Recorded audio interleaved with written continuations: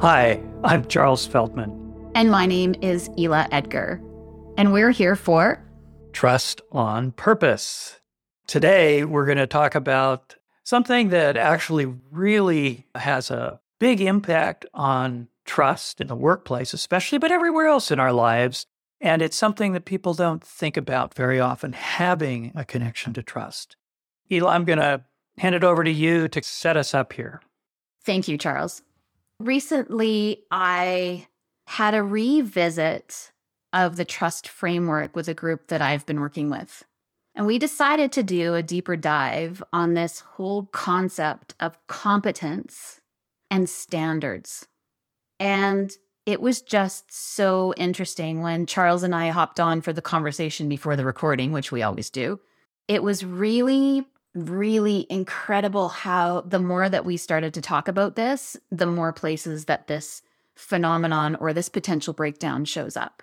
So one of the things that were shared during this conversation was that, well, it depends on who's asking me and what mood I might be in as to what the standard might be.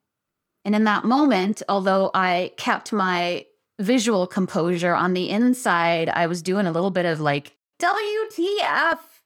Can you imagine as a leader that your direct reports or the people that you work with don't know how you're going to define standards, or I'll add the word in here, expectations, because it may be based on your mood or the person asking.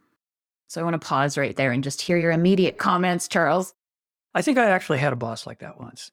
And what makes me say that, if you were to walk into a room with all of that particular boss's direct reports and he was not there yet, and you could just sit there and listen to us and watch us, we would be saying things like, okay, what kind of a mood is he in today? I wonder how that's going to affect our conversation. How are we going to try and get this across to him? And so it makes life as the direct report of a boss who has that way of being really difficult. It's a huge breakdown for employees, and it takes up a lot of emotional and intellectual cycle time just trying to figure it out day to day and even sometimes hour to hour. So that's my first thought, is that's really hard. Thankfully, there are not too many people that I know of out there who operate like that. Most people have standards. The problem with standards is that the other people don't know what they are exactly. Right. Those standards haven't been shared. They haven't been agreed on. The boss has standards, but we're not really sure what they are. That's right. That's also difficult, but I can't even imagine. Well, I can't imagine. Life was really crazy on the team that I'm referred to as in this particular situation. The other thing that comes up for me as you say that is breakdowns that happen when different teams come together. Or I know there's a few organizations that I'm working with that have merged. And so these organizations have their own set of standards. And these teams, what I've observed is they all want to do really good work. They want to figure out how to collaborate. They want to figure out, how do we navigate this bump? It's a pretty big bump. And I'm not even sure that it's on their radar until they bump into a standard and realize, oh, you guys do it that way. We do it this way. How do we figure out how to combine or share a standard so that we're all supported? And I think I've seen this probably more often than not. Yes. And especially a couple of the clients that I'm working with, mammoth organizations that have years and years and years and years of legacy and systems and procedures. And now these organizations are trying to come together. So you can only imagine how many standards people are bumping into that they didn't even know were there. Yes. And that first time they bump into some standard that they didn't know was there, or that they weren't sharing because they were, like you said, they're coming from two different backgrounds. That's one, but there are many more. And so being able to think about that and take on, okay, let's talk about some others, because there must be more out there, but often that doesn't happen. It's just, this is a one-off situation. Oh, okay, we got to figure this out. Then they go on and they bump into the next one. Right. And so on, rather than being proactive and sitting down with each other and saying, okay, let's go through some standards about how this stuff is done. Mm-hmm. The other thing, though, that I have found many times, even going back to when I was working in organizations, is that you may start laying out standards and then people will start arguing about why this standard is the best one or the right one. It's good in that they get to work through that, but it can be really contentious sometimes in terms of how people, okay, this is my position around my standard. I'm the flag bearer for this standard because it's worked for us really well for X years or months or whatever.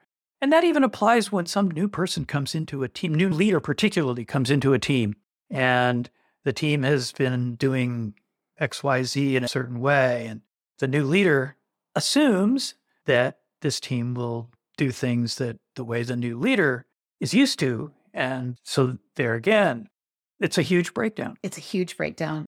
I have a tiny example of that one, actually. Organization A had a norm or an unspoken standard in the organization. You go into a meeting, absolutely, you can take your laptop and you can be doing other work while you're in the meeting. Organization B, different standard. Leader from A went to organization B, took her laptop into a meeting, opened it up and started some other work. It was like sacrilege what she had done. They had said, like, what do you think you're doing? Like, shut your laptop down. So there was also a huge judgment. I would say there was probably an impact of shame, but she bumped into a standard she had no idea was there. And how could you? Yes. How could you know? You don't know. Yeah, you couldn't know unless there's a conversation beforehand and you really try and go through and sort out what all the different standards are. You still probably miss some, but you probably would find the big ones. But how do you even start that conversation? How do you start that conversation? And for us in this group that I was working with, it started with the conversation of, have you ever worked for or with someone who you thought wasn't competent to do their job? Ooh, I think I know where that question comes from. I bet you do. It's page 47 of your book. So how did that go from there? What happened from that point? Well, it was fascinating because at that point, I had them go into smaller group conversation, then come back and debrief. So have you ever recently or other point in your experience had the assessment that someone else wasn't competent? And what did that produce? What happened in the relationship? And so one of them brought up his kid. Yeah, he is absolutely not competent with a whole boatload of things. I'm having trouble with X, X, and X.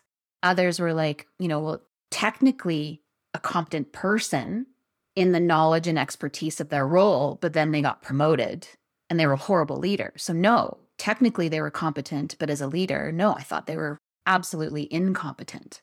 So it was interesting to hear all of the different examples of how they had bumped into this assessment in their life.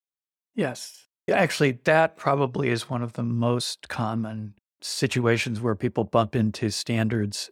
Something is completely transparent to them. They don't even know, like fish in water. They don't even imagine or think about it when they get promoted from being an individual contributor, really competent in some area of expertise. Suddenly now they're a manager, a leader, and they don't recognize that that's a different area of expertise requiring different competencies. And suddenly they're in over their heads, and people are judging them as incompetent as a leader, as a manager. Their response to that is, like mine probably would be, is, okay, I'm just going to go into my cubicle or my office and put my head down and start doing coding, or I'm not going to even try to be a leader. I'm just going to go do what I know how to do because this leadership stuff is really hard and people are judging me negatively and I hate that. Yeah. And so it's kind of hard to get out of that place. Yeah. And people aren't warned. People aren't told, hey, you're going to be promoted into a position where you'll have a different set of competencies to execute against and embody and learn to a great degree because people don't get taught that. Right. And that's absolutely normal. None of us knows everything about everything, nor should we. So you're coming into a new role. Here's the skills, education, experience, knowledge, resources that you have, and here's where we're going to put a training plan in place or a development plan in place. We know that there's not a deficit, but a skill gap. So, okay, how do we do that? And how do we navigate that together? I think where the conversation got even juicier was when we went to the next question. And what were the standards that you actually used to assess the competence or incompetence? So what happened? What came up? Immediately, people realized, oh, I have my own set of standards. And maybe, perhaps in this moment, I'm realizing that they're not the only standards, that something else might be out there in our ether and there's a gap. Or let's pull in, the thoughts and stories that we hear from some of our lovely clients and their struggle with perfectionism. So you can imagine that their internal standards are ridiculously high. And are they holding other people to the same standards? And is that fair? Is that transparent? Of course, they're holding other people to their same standards. Is it fair is a different question. To them, yes, of course it's fair because those are the right standards. The only set of standards to have. Yes. Do you remember that if you're not going to do it right, don't do it at all? Yeah. I remember talking to an individual in a team I was coaching once, and he said, I have to do it all myself because nobody else on the team can do it right. So this individual was just killing himself, trying to make sure everything got done right to his standards, and very resentful and angry at the rest of the team, very distrusting of the rest of the team. And the rest of the team didn't trust him either. Yeah. Because they thought they saw him as not a team player, not interested in being part of the team, being autocratic. There's probably a couple other words that they used, but in any case, they didn't trust him. And so there was a setup for failure all around because they hadn't really talked about standards other than him just taking other people's work away and doing it. Which is so demotivating, so frustrating. So what do you mean? Like, what just happened? Sometimes people are just completely blindsided. There's a client I worked with a few years ago, and I remember he was very adamant about our younger generation. They don't know how to do anything right. Well, okay, what does right actually mean? And let's pull Brené Brown in again, right? Clear is kind, unclear is unkind. And have you been clear in laying out what's expected or what the standards are, assessing where they are, and helping them learn and grow? And very easily it's dismissive because, well, they should know better. And then there's that tricky word, right? Should they? But should they? Yeah. So that kind of comes to the question, where does one come up with one's standards?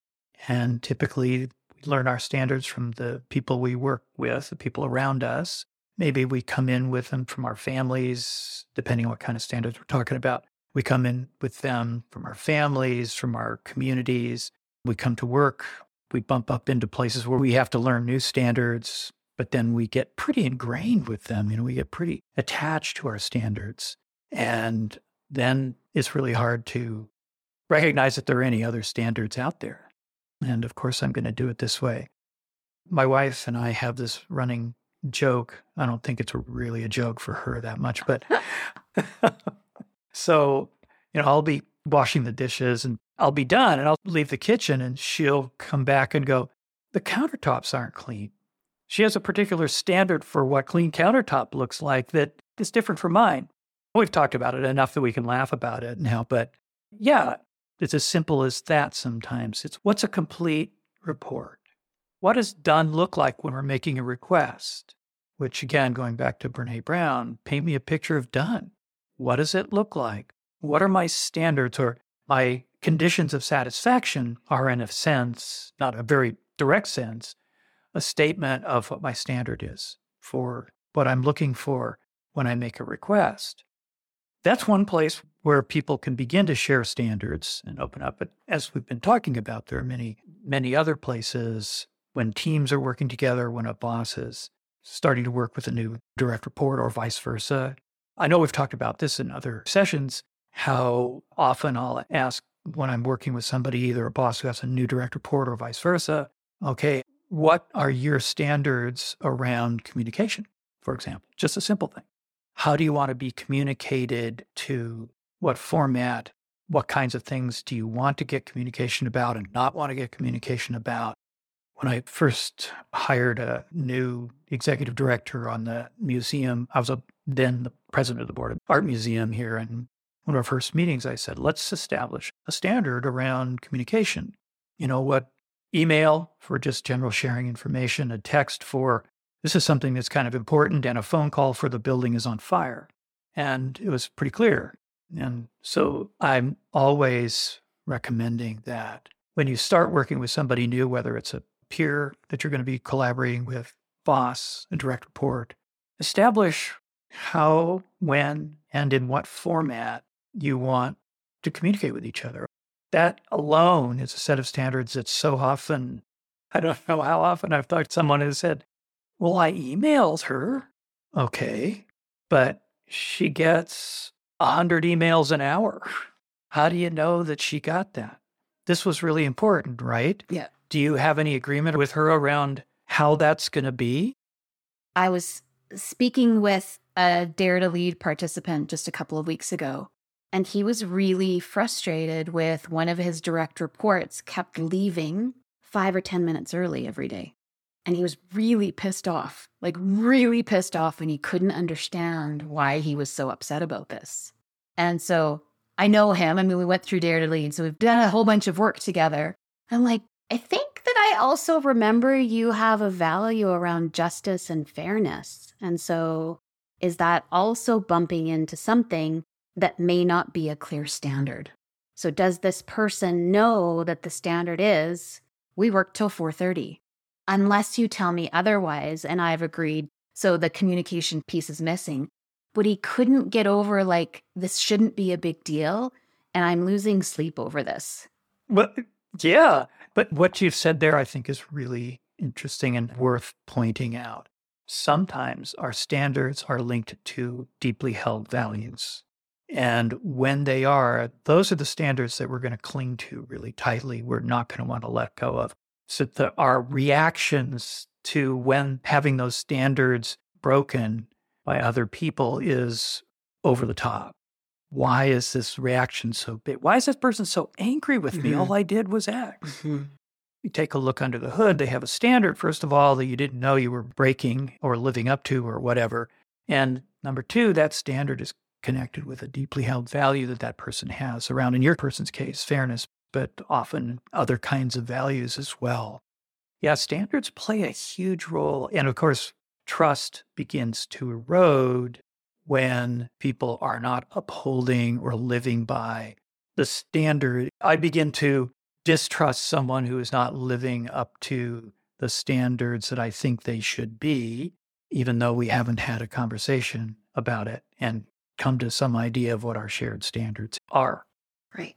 And as that happens again and again, and these don't have to be huge standard breakdowns. They can be these small little nuanced things, a 5-minute here, communication mishap here, but these things that continually happen and that they're not taken care of continues to grow the distrust and the gap in the relationship, which impacts the ability to get work done. Yes, very much so.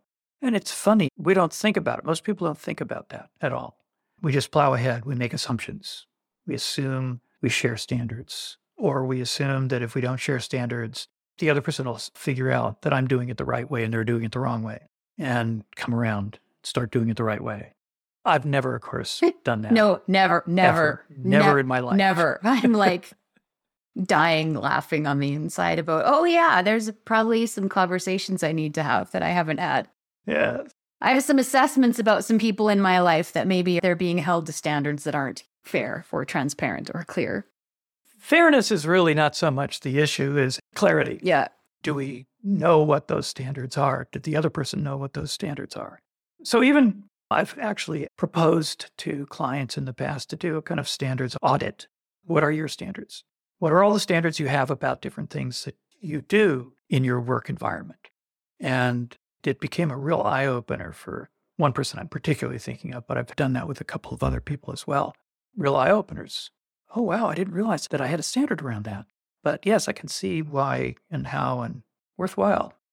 That's really fascinating. And I almost feel like as a person, as an individual, as a coach, I own my own business. I have all sorts of relationships, as we all do. I'm a mother, I'm a sister, I'm a daughter, I'm an aunt, I'm a friend, all of these things. Almost a self-assessment to check, what are my own standards? That would be a really interesting exercise. It is. I started it too, since I figure I wouldn't propose something to a client that I wasn't willing to do myself. And I'm sure there are a lot of standards I missed and areas of standards that I missed. But I realized that there are some standards around being a father, for example, that I was imposing on my son that he hadn't agreed to. There were some standards that I was holding my wife to that she was not aware of. Certainly standards that I was holding friends to and colleagues and sometimes clients. Sometimes clients' mismatches in standards have caused some rocky client relationships. So it was worth my while. I didn't do a total lot. I didn't spend a whole lot of time, but I spent a good probably 3 hours off and on over a couple of days doing that and realized, there are some places where I need to clean up my act, either share my standard with somebody or recognize that my standard is just my standard and somebody else might have a different one, and just be aware of that and watch for it, that kind of thing. I think that's an incredibly valuable exercise as an individual, and I can see how incredibly impactful that would be for a team. For a team, it's big. It's really big. It's right up there really with what are our team agreements that I ask teams make with each other. In a sense, that's the same thing. The agreements we make with each other as a team members are around how we're going to treat each other, how we're going to show up, what we're going to do when certain things happen. Those become standards in a sense. But there are also other standards that are not talked about in that process that come up that people on the team are living by independently of each other, and only by talking about them, bringing them out, sharing them, will they be able to share them and agree on, well, okay, what are we going to do? What is our standard going to be? And then once they've done that, then they've removed a huge, maybe bunch of barriers to getting good work done well and fast. Yeah. And strengthening trust. Yeah. Because those conversations inevitably strengthen trust. Well, you mean staying in my own head and my own stories, my own assessments, and holding like all of these lofty things over other people? Yeah, I've been there. All of my shoulds, coulds. Oh my gosh. Like, I'm laughing in the moment, of course, and seeing that our common humanity causes a lot of these bumps for ourselves. But how incredibly powerful it is to go, oh, okay, Charles, you and I have just bumped into a standard. I didn't know we had different standards. Let's have a conversation about this. How do we want to take care of it? What do we want to declare from here? And that's a really important conversation for people that want to collaborate, build strong trust. Absolutely. You'll never cover all of the standards. Yes. Can there also be an agreement that when we bump into one, that we go, oh, I see that. I think we found another one. Yeah. Let's talk about it. Yeah. I think that that's really valuable for teams, for leaders and the people who work for them, for just about everybody in a work relationship, family relationship, you name it. I've worked with a church once, a church board that had very much the same issue, but they interestingly thought, because they were a church board, that they shouldn't have disagreements and they shouldn't have, all of them had a story that they shouldn't have problems like differing standards because, well, they were a church. So it took a while for them to just acknowledge that, yes, they did have different standards and needed to talk about it, bring them out. So yes, I love this conversation. I love this topic because it's one of those places where we don't even think about it until, like you began with, we bump into them. Yeah. Unless we choose to talk about it before we bump into them. Can I read these 3 questions out one more time as an invitation to our listeners to do some self-reflection and potentially go have conversations with your teams if you're a leader, if you're a team member and you just want to initiate? What are the standards that you're using, in this case, to assess competence? Where did those standards come from? And Are they or were they the appropriate standards to use? Already, even in my own mind, I'm like, oh gosh, I forgot about that one, or oh, I want to go think about that one. So my hope, and I think that it will, is that this will invite some curiosity for people as you start to navigate the rest of your day, relationships in your personal, professional life, and start to notice where there are standards that you have, and are those helping? Are you bumping into other people? How can you close the gap and become more aligned in the standards? Yes, thank you. And I will also say that in the book where we were reading those questions from, I'm talking about standards around competence, but we also have standards around what care is. Trust in the domain of care. What are our standards for that? Trust in the domain of sincerity. What are our standards for that? Even reliability. What are our standards for reliability? The standards questions are equally valid in all four domains of building trust and in many other places in our work lives and in our personal lives. So thank you for bringing this particular subject in today. I've really enjoyed this conversation, and I think just want to end by saying, talk about it. Think about it for yourself. Talk about it with others. Bring in those questions and find a way to get to common standards, or at least acknowledge that you have different standards and what you're going to do about that. Excellent. Excellent. Thank you for a wonderful conversation, Charles. You're very welcome. Thank you, Ela. If any of you out there listening have an issue or concern that you would like us to address that has anything to do with trust, particularly trust at work, but other areas of your life as well, we'd love to hear from you. That'd be charles@insightcoaching.com or Ela@bigchanging.com. See you next time.